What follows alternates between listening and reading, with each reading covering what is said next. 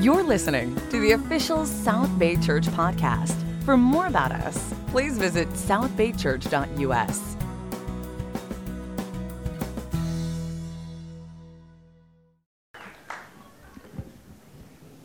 I always find it better to get the applause before you actually start speaking.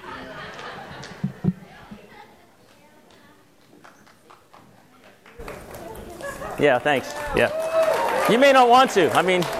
You may not want to later, so. It's like my sister. She always thanks everybody for a Christmas present before she opens it. And she's like, well, if I don't like it, at least I said thank you already. So. Well, as Brian mentioned, is this on? You guys good? Volume good? Okay.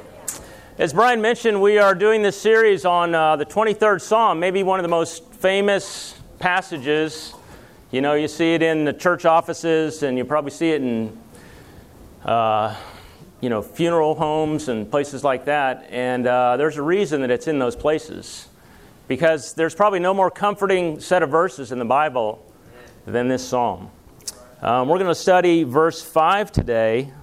And the title, there we go. Oh, that's small. That's bigger up there. Okay, thank you.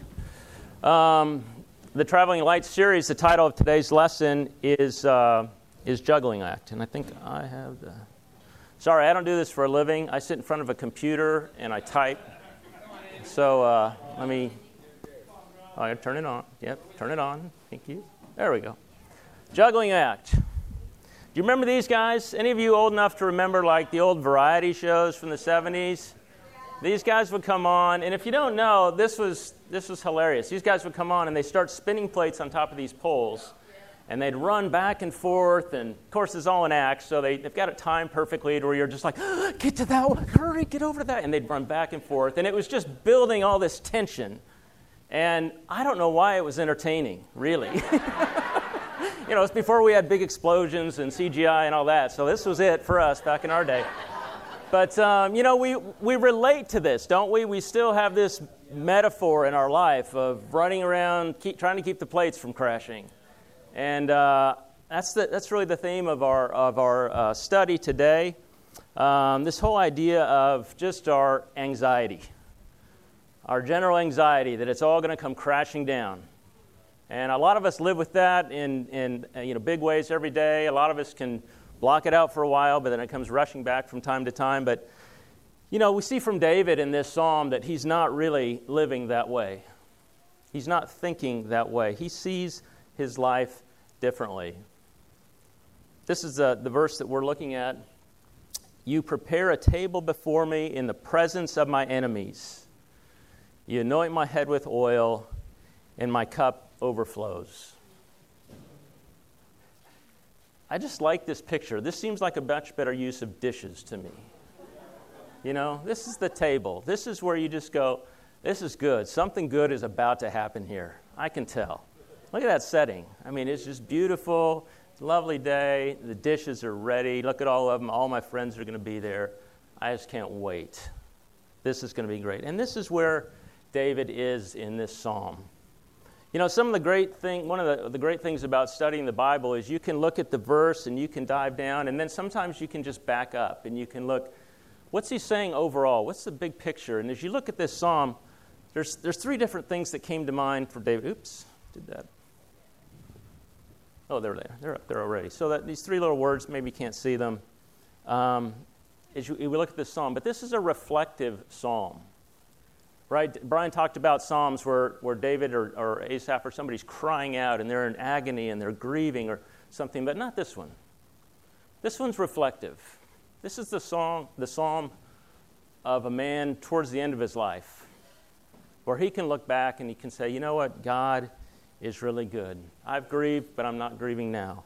I've been angry, but I'm not angry now. I've been panicked or I've been melancholy, but I'm not feeling that now. I'm looking back at the good that God has done for me. It's also present tense. If you look at the verbs, they're present tense verbs. God leads me. God restores me.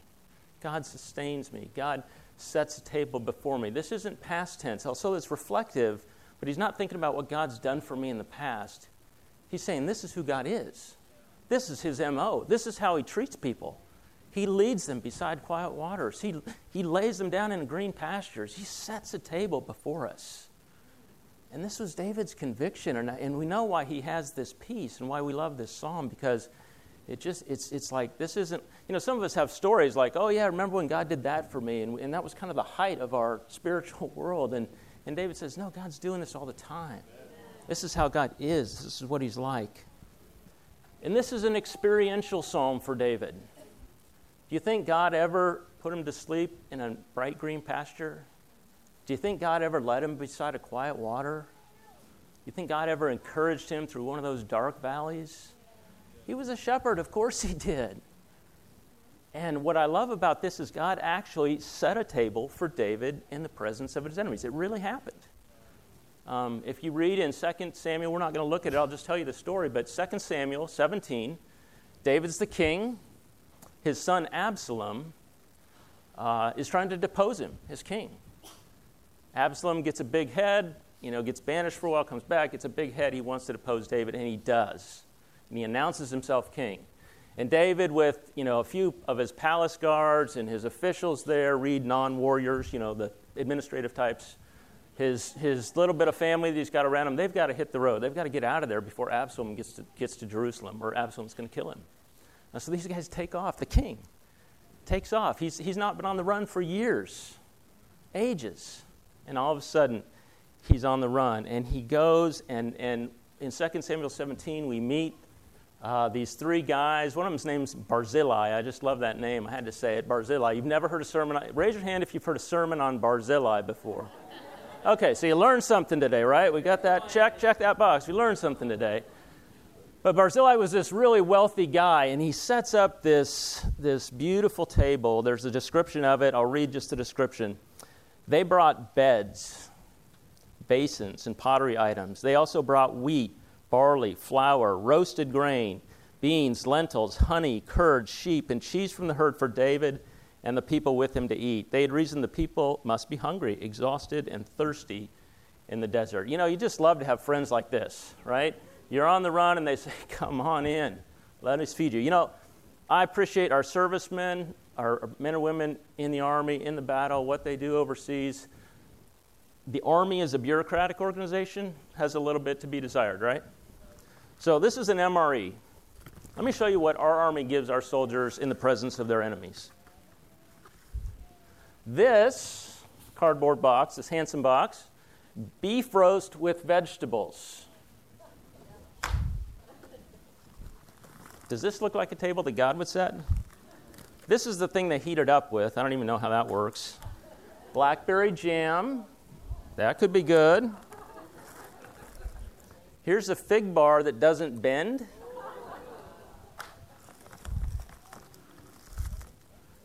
This is the one I love. This is not like powdered drink. This is beverage base powder, tropical fruit punch flavor. Really? Really? That the best we can do, U.S. government? Come on. No, I love the government. I love the Army. I believe it. I understand. They're a long way. They got a lot to do.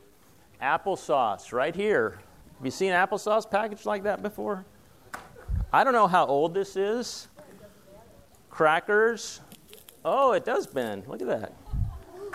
And, they give you a fork and a knife and all that. I'll clean this up later, Brian, I promise. But, this is what the Army does for you. This is what our soldiers get in battle. And that's what David got in battle. I'd much rather be serving God than serving the Army, right? I mean, he had it good. I was encouraged to think about how good God took care of him. But what happened with David after he sat down to eat this meal? He had a change of heart. He was on the run. He was afraid for his life. He was out in the wilderness. And because of this meal and some time of reflection on his own, he changed. He wasn't despairing of his fortune anymore. He wasn't feeling sorry for himself. He got his guys together. He rallied thousands of people to his cause, and he actually went back and defeated Absalom and his army and put the coup down and got his throne back. There was something about this time that made a difference for him when he was stressing, when he was struggling with that. The great thing about that is we know what that was. In Psalm chapter 3, and this will be the text for our lesson today. Thank you, Brian. Well, those dry crackers got me thirsty. Yeah. I read the label. I'm not going to do that. I know it's in there. Psalm chapter 3. I'm supposed to do this. There we go. Psalm chapter 3, if you read the title there, look what it says. It says, a psalm of David when he fled from his son Absalom. So David wrote this as he was maybe after dinner, maybe overnight while he couldn't sleep. But he writes this psalm, and it really shows us what he's going through and the difference that what God did physically made for him spiritually. I'm sorry, I got a couple of slides ahead of myself there. Psalm chapter 3, Lord, how many are my foes? How many rise up against me? Many are saying of me, God will not deliver him. But you, Lord, are a shield around me, my glory, the one who lifts my head high. I call out to the Lord, and he answers me from his holy mountain. I lie down and sleep. I wake again because the Lord sustains me. I will not fear though tens of thousands assail me on every side. Arise, Lord, deliver me, my God. Strike all my enemies on the jaw. Break the teeth of the wicked. From the Lord comes deliverance, and may your blessing be on your people. You know, unlike Psalm 23, this is not one of those calm, reflective psalms, right? I mean, you felt it in verse 7 there, right? Break the teeth of the wicked. Wow. Can we really say that in prayer? You know? I mean, you hear your mom and your little boy, Johnny, it's not nice to get mad at people. You know, be nice to people that treat you bad. You know, here's David, break their teeth, God. Just smash them. I mean, and, you know, just parenthetically, this isn't a lesson on prayer, but this is how we need to pray. You know, too many of us, me included, button down, dear Lord, I beseech thee. You know, we come up with these innocuous prayers that really don't mean anything. We got to go from the heart. We've got to speak God. We've got to find God in our prayer. We've got to look for him. And the only way, you can't do that when you're just telling yourself the right answer. You got to process in prayer. And that's what David's doing in this psalm. He's processing. And that's why I want to talk about this with this whole anxiety issue, that we've got to process those things in prayer. Too many of us pray. I think Emmy Lou shared it earlier. You know, you pray, but it was all about her. You know, sometimes we just pray and pray and pray and give me God, save me, God, help me, God, help God. And we don't ever really think about God's side of it, you know. But we've got to process this stuff in prayer. We know what David was feeling. We're going to talk about three things today from this psalm. Okay, here's the 3 points. What David feared. We're going to look at how he found his peace. And we're going to talk about eating at God's table. And it's the third point that I'm most excited about. So we're going to hurry through the first two and see if we can spend some time on that last one. All right? What David feared. There's two threats, really, in the first couple of verses. Read those again. He says, Lord, how many are my foes? How many rise up against me? David was threatened physically. He was. He had an army after him. You know, you probably never had an army after you. He had an army after him. He was threatened. But we all face times where we're threatened physically, right? I mean, we've all been feeling it to some level or another with Scott's illness. You know, it's a threat. It feels a threat. Something we love is threatened, and we're anxious. We're on edge. We don't know what to do with that. Sometimes it's financial, right? You sit down and you're trying to pay bills, and you're like, uh-oh, you know, it's just not going to work. I mean, I don't know if you're the one who's responsible for the finances in your household, you feel that a lot. You carry that burden a lot. We feel that threat. Not that, you know, some of it's self-inflicted. Some of it we're just dumb and we're paying the consequences. It's not God's fault. I'm not saying it's God's fault. But so much still rides on this. In our society, you know, if the money doesn't work, it's not like we can go out and just pick fruit off the trees and eat that. Instead, we've got to make this work. We don't live like that anymore. Sometimes it's a social encounter, right? There's so many ways to blow this. I mean, it used to just be if you stayed home, you were fine. But now with Facebook and texting and stuff, you know, you can blow it from the comfort of your own living room socially, right? You can be attacked sitting in your own house with some of this stuff. And we feel these threats. She said, what about me? Did you see what was on Facebook? I mean, we feel those threats, those social, those personal threats. We have maybe just a memory of a bad encounter somewhere. Like, oh, I don't go dancing anymore. No. You know, and I don't, frankly, I don't. But But, we all have our threats there. And sometimes it's our physical safety. My gosh, your mom stabbed in your own front yard. That's horrifying. But we see that. It's all around us. So we relate to David's physical threats. But what intrigued me was the next verse. Many are saying of me, God will not deliver him. So what is that? Who cares? Who cares if somebody says God will not deliver him? Well, if you're a king who's been installed by the will of God, and all of a sudden the country, the population is saying, we don't think he's God's man anymore, then you're threatened. You're threatened. You're starting to feel it psychologically. David goes from the physical threat to the psychological threat. He goes from a real fear to just an anxiety. They're saying, it's not mine anymore. They're saying, I'm not the man. And I'm sure he's thinking about his life. He's going, I've lost my family. My own son is deposing me. He's trying to kill me. I used to be a popular king. David has slain his 10,000. Remember that? I used to be popular. And now I'm on the run. Now I'm out here eating in the wilderness. I used to be a king. And you know what else he's thinking? He's thinking, now what happened? Who was the last king we had? Oh, yes, Saul. What happened to him? God took him out. It says in Scripture that God tore the kingdom away from Saul because of his disobedience. And so David is thinking, what have I done? Maybe this is the end. Really, he doesn't know the end of the story yet. Right. What had he done? He'd slept with Bathsheba, right? In this huge public way. He'd killed her husband, Uriah. More sins than you can count. And it's all crashing back in on him now. He's going, oh my gosh, maybe this has all been a dream. Maybe I'm the wrong person. I guess it's over for me. He is stressed.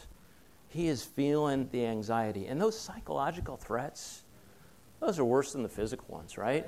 Right? We go from a specific fear to an overwhelming anxiety. Brian shared a couple weeks ago about the skunk that he avoided by taking 2 long leaps back to his inside the house. Fear is a good thing for us, right? Fear helps us when we're in a situation like that. I don't know what the system is in our body, the fight or fight thing, right? It just kicks in. What do they call that, Calvin? Is that your autonomic nervous system? I heard that. Yeah. Somewhere in my memory that word came back. There you go. College pays off. But that's good for us. We need that, right? We look up and we're in the wrong lane and, we need that. Boom, you get those resources. You don't even know what you can do. Like Brian talked about leaping 20 feet or whatever it was in 2 steps to get away from that skunk. And we need that. It's something in us that calls on all of our resources, and it grabs our energy from every part of our body, and time slows down, and we think clearly, and boom, we do just what we need to do. And it's a fantastic system that God puts in us. But when we live in this world of anxiety, we're doing that all the time. We're running on the red line all the time, and it wears us out. Not just physically, but emotionally, spiritually. It wears us down. Fight or flight is good. Always on is not good. And we're all capable of this, right? None of us are good at isolating all these fears all the time, just to the issue. Satan attacks us this way. And what Satan really does with this is he threatens our identity, just like he did David. He goes, you're really not who you say you are. You sinned again today. Remember, you committed yesterday. You weren't going to do that anymore, and you did it today. Satan attacks our identity. Instead of, a specific fear, it's like this thunderstorm, big lightning and thunder and pounding and rain, but it passes. And it's sunny again. You're like, whoa, that was scary, that was intense, but it's over. But anxiety is like drizzle. It's like cold January drizzle, right? And it makes our souls moldy. We're just like, oh, make it stop. We get discouraged. We get depressed. David had to be asking himself these questions. He's like, here it is. Here's the end. I blew it, and it's over. So this psychological threat, ask yourself, what's gripping you? What are you chewing on? What are you having a hard time letting go of? We've all got those things, right? God, I'd be a lot closer to you if this problem would go away. God, I'd take more time to pray. I could be a lot happier if this would go away.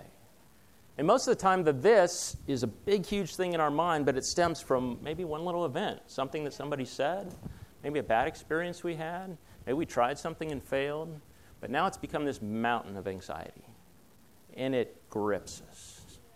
So this is what David fears. You know, I wrestle with this. I'm like, wow, what specific fear or hurt do you have that has, and I'll use this word sensitively, metastasized into this anxiety that has crept over your whole spiritual life? God wants us to be so joyful and so close to Him and so confident in Him. And yet we have this anxiety that weighs us down. We have this fear. I want you to identify what that is. You may not get it perfect, but you know in the neighborhood. What is that right now? Just think about it. Grab hold of something, put a name on it, write it down in your notes. Because we're going to drag it through this process that David went through, and we're going to see if we can make it better, all right? Look in verse 3. Point number 2, how David found his peace. Now, I love this in verse 3.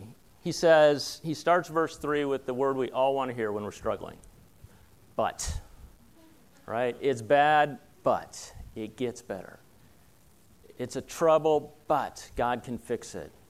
I'm scared, but God is bigger than all this. So he starts the right way. He says, but you, Lord. He turns the focus from himself to what God can do. But you, Lord, are a shield around me. My glory, the one who lifts my head high. I call out to the Lord, and he answers me from his holy mountain. I lie down and sleep. I wake again because the Lord sustains me. I will not fear, though tens of thousands assail me from every side. David found peace by seeing God, not just as a shield, but a shield all around him. It's hard to see in this picture, but that slide in the background there, and you'll see it on the next one, is it's from Vikings. You know, the TV show that's out, Vikings. All those little wooden circular shields. But when they put them all together, it's a shield all around them, right? Nothing gets in. And God is like that shield all around us. He's not just a little thing we hang on our arm. He's all around us. Interesting thing about shields. You don't get issued a shield to sit comfortably in your house.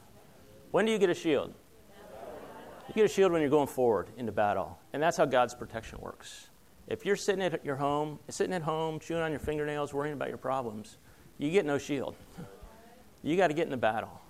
You got to be moving forward. You got to be following God. You got to be listening where he's calling you. Some people ask, why do we have this pain at all? Why the enemy? Why can't God just rout the enemies and we just have the table? I like the table. Let's do the table. You know? It's a good question. It's been asked for a long time, right? Especially, you know, you've been all been through periods in your life where you lose somebody or you go through a really hard thing and you're just like, why? Why does this have to happen? Listen to what C.S. Lewis says about this. Problem of pain. He says, God who has made us knows what we are and that our happiness lies in him. Yet we will not seek it in him as long as he leaves us any other resort where it can even plausibly be looked for. While what we call our own life remains agreeable, we will not surrender it to him. What then can God do in our interest but to make our own life less agreeable to us and take away the plausible sources of false happiness? We need the affliction to find the affection. We've got to have that. That's the only way to find God. Quickly, 3 things. David saw God's glory. God was his glory. You know, sometimes we think of our own glory. Sometimes our anxiety is based on protecting our own glory. David said, no, God is my glory. God is the lifter of my head. God is going to lift me up. God is going to take care of me. God is going to, who says you lift up your head? It's when you're down, right? Pick your head up, boy. It's going to be okay. Come on. Look forward. Let's see what we can. There's God lifting your head. David saw that God answered when he called. Where does it say he called from? His holy mountain, right? I thought about this a little bit. The holy mountain in Scripture is described as this thunderous, scary, dark, overwhelming place where in Hebrews it says the people beg, don't send any more messages from the holy mountain. We can't stand it anymore. You know, Uncle, stop. You know? And that's where we want our answers from, right? We want God to do something big and booming and wipe out our enemies. You know, there's another mountain, right?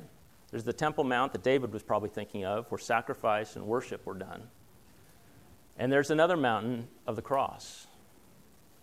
You know, God says, I'm going to answer you, but I'm not going to answer you from that big, scary, loud thing that you want. I'm going to answer you from the promises I made to you at the cross.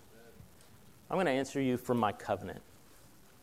And there's a story in Genesis 15, if you want to read it, about how God proved that he was going to keep his covenant to Abraham. David was in that place. The words are very similar. That place in Genesis 15, do not be afraid, Abram. I am your shield and your very great reward, your glory. I bet David's thinking of that. David's asking himself, how can I know that I'm going to be okay? And he remembers God promised Abram, I am your shield and your very great reward. Finally, it says that God sustains us. I go to sleep and I wake up. There's so many good verses. Psalm 127:2, God grants sleep to those he loves. Isaiah 55, he talks about what really nourishes us and that we can have it. It's what David knew. It's how he got his groove back. It's how he got his faith. He just goes, oh yeah, it's about God. He's doing this stuff to help me. He bestows this glory on me. Do you have that kind of peace? I want you to think about your thing from the last point, and I want you to drag it through these 3 points. Whose glory am I really looking for? Whose glory? Have I really looked for God's answer? Not the answer that I want, but the answer from his covenant, what he's promised me. And if I really believe that God's going to sustain me, no matter what the circumstances are, that the real food to eat, and the real wine to drink, and the real sleep is going to come from the Lord. I think this is what David did. Now, if we ended the sermon here, some of you are saying, hey, that's a pretty good idea. Let's do that. Sorry. I got one more point. But if we ended the sermon here, we have a nice story about David and what he did. It's kind of like chicken soup for the soul, right? It feels good. We like it. But God's not about chicken soup, right? God's about what? What's the imagery we have for God? Oh, there's the shields. We'll get to this verse in a minute. But look at that, okay? That's a feast. Now, you may not be a Middle Eastern food fan. I am, so I put that up. If you need to go, Dave, if you need to do like steak and potatoes, that's fine. If you need to do like sushi bar, that doesn't end, do that. Whatever you need to do here, go ahead and substitute your own mental picture. But God describes what he gives us as a feast. And I want to talk about this feast. And Brian and I have been talking a lot about these 2 sermons. And he gets to do stuff on the future in heaven next week. And I was a little jealous, so I was kind of throwing him, points that I would make, just in case he wanted to use them. Verse 8 of the Psalm says, the Lord brings blessing and deliverance. We get to eat at the table of God. And if you look through the Scriptures, you're going to find that the Scriptures push on us a certain kind of language to get us to grasp this. They force on us this sensory experience language. Taste it. Experience it. It's a feast. We can relate to this. We've all been at that table. We just go, remember, you're sitting there and you're just going, Psalm 34, taste and see that the Lord is good. 1 Peter 2, crave pure spiritual milk because you've tasted the Lord is good. Isaiah 25, the Lord Almighty will prepare a feast of rich food for all peoples, a banquet of aged wine, the best of meats and the finest of wines. I mean, why this language? The Greek society at the time, the time of the New Testament, was of the mindset that everything physical was bad, right? Only the spiritual mattered. And we've been fighting that ever since.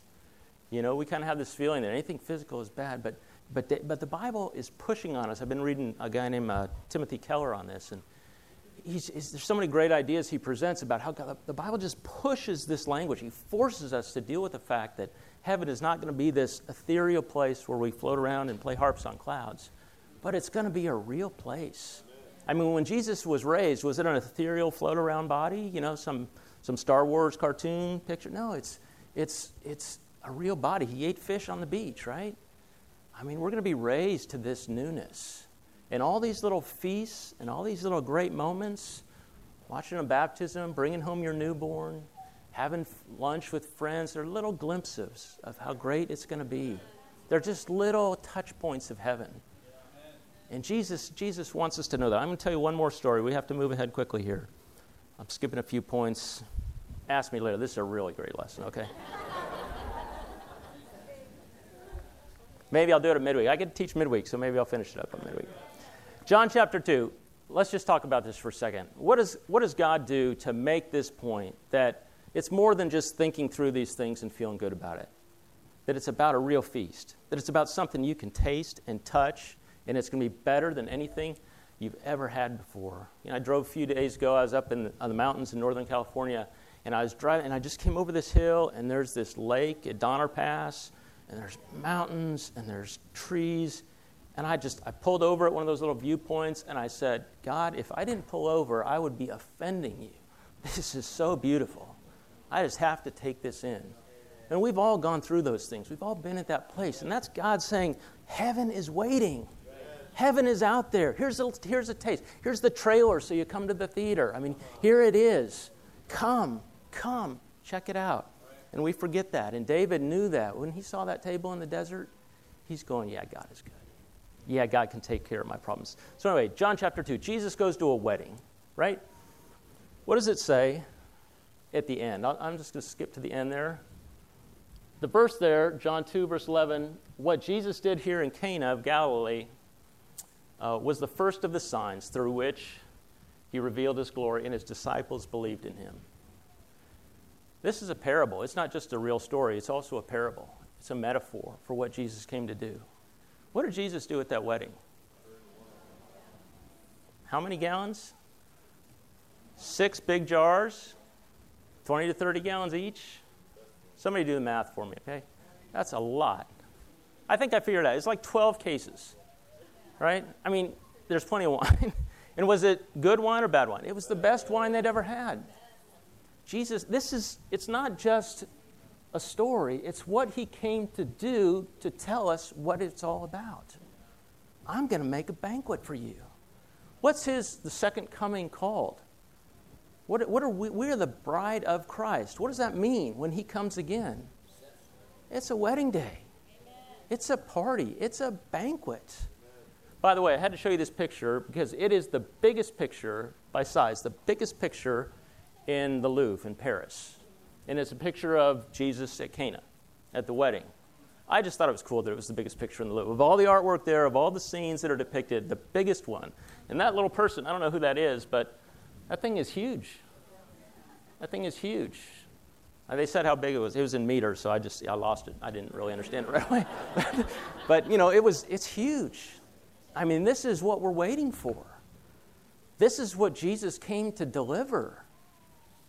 Jesus at that wedding, I'm going to just do this Wednesday because it's too good to miss. But let me just suffice to say this.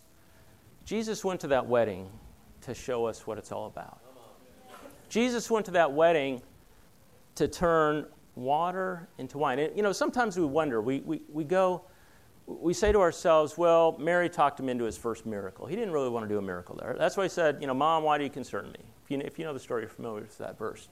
And we think, oh, he wasn't ready to really reveal himself and do the big show until later. And he got his thunder stolen by his mom. That's not it at all. Jesus is at this wedding. Okay, if you're single and you're at a wedding, what are you thinking about? Your own wedding, right? And if you're married and you didn't have a really good wedding, or maybe not struggling in your marriage, you're thinking, oh, I'd love to do this over again. You're thinking about your wedding. What's Jesus thinking about? He's thinking about his wedding. Can you imagine what he's thinking about at his wedding? Can you imagine? He's looking around these guys going, they're going to be there. He's thinking about, he prayed for us, right? Gary read that in communion. They're going to be there. He's thinking about what's to come. What a glorious wedding to come. He's also thinking about this. He's thinking about what it's going to take for him to produce wine at his own wedding. You see, the wine we take in communion represents what? The blood of a new covenant. And so Jesus, while all the guests at the party are drinking the best wine they'd ever had, Jesus is drinking grief. He's drinking sorrow. He's saying, this is so hard for me because I know what's coming. He launched his ministry with this miracle for a reason, to help us understand. He tells his mom, I don't want to do a miracle right now. He says, my hour has not come. What does he say in Luke towards the end? He says, God, save me from this hour? No, it's for this very hour I have come. See, Jesus knew at the Cana wedding, it wasn't his hour, but it was starting. It was coming. And he knew what it was going to cost him. And so he makes it real to us. And so we sit at this wedding and we drink this feast. And the bridegroom got all the credit. The bridegroom, the master of ceremonies comes to him and says, this is the best wine I've ever had. This is the greatest thing. How you save this to the end? And Jesus never gets the credit. That's a metaphor too. We get to go to heaven. We get all the credit for what Jesus did. We get all the grace. And nobody says to us, well, I know you didn't really create that one. And they say, no, come on in, good and faithful servant. Come on in. Don't care what you did. You're coming in. See, Jesus wants us to understand that the table in the wilderness is a real thing. When we sit down with our anxieties and our troubles and our challenges, it's real enough, but what's so much more real is the banquet that's coming. And David could see that. David could visualize that. He could see that. I have to show this picture just because I'm a proud dad. Here's a wedding I'm more familiar with. This was a great day. Some of you were there. This was a fantastic day. Beautiful day, beautiful food and setting. I didn't mess up my lines, and it was just a really great day, But why? What does that say there? Jesus says in Luke 22, and we'll close with this, when he's at the table, the Lord's Supper, another table, another metaphor for what he's doing for us, and he's passing around the bread and the wine, he says, I'm doing this so that you can eat and drink at the table in my kingdom.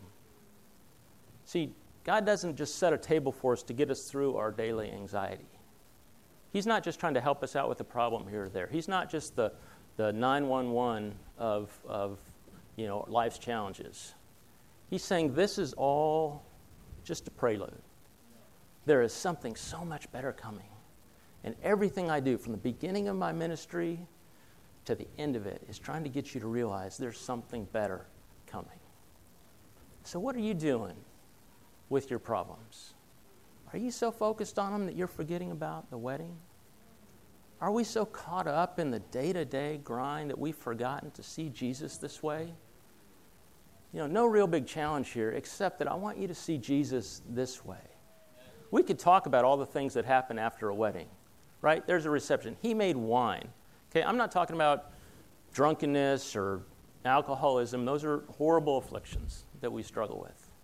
But he made wine. He wanted us to be intoxicated in his love. He wanted us to be so joyful. What does Ephesians 5 say? It says, I want you to understand what the Lord's will is. Don't get drunk, but be filled with the Spirit. This is what God wants for us. We've got to see these anxieties, these burdens that keep us hunched over and moping through life are not what God wants. We've got to let this stuff go. David saw it at the table. He prayed through it. That's how we're going to get through it. We've got to process this stuff in our prayers and our relationship with him. But I want you to know that Jesus has got this prepared for you, for all of us.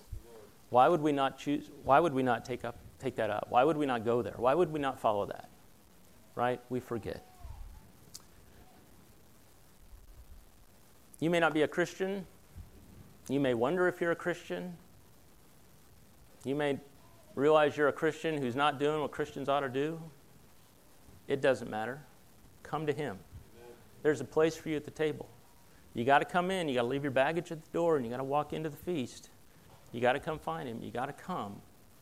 But he'll let you in, and there's a place for you. We walk around like, it's over. I'm never going to make it. We get hung up. But God says, no, there is a place for us. There's a banquet waiting for us. There is a table filled with, this is just the Middle Eastern table. Let's go over there to the Southwest table, right?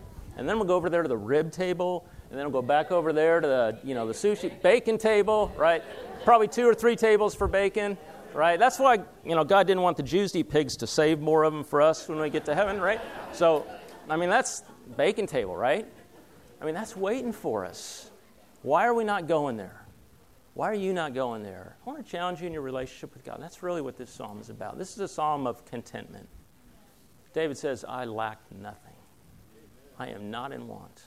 I have everything I need. Brothers and sisters, this is where God means us to be. Let's not be afraid to go there. Let's not be afraid to think this way. Okay? Let's not be afraid to leave the baggage at the door and enter into the feast of God. Let's pray together.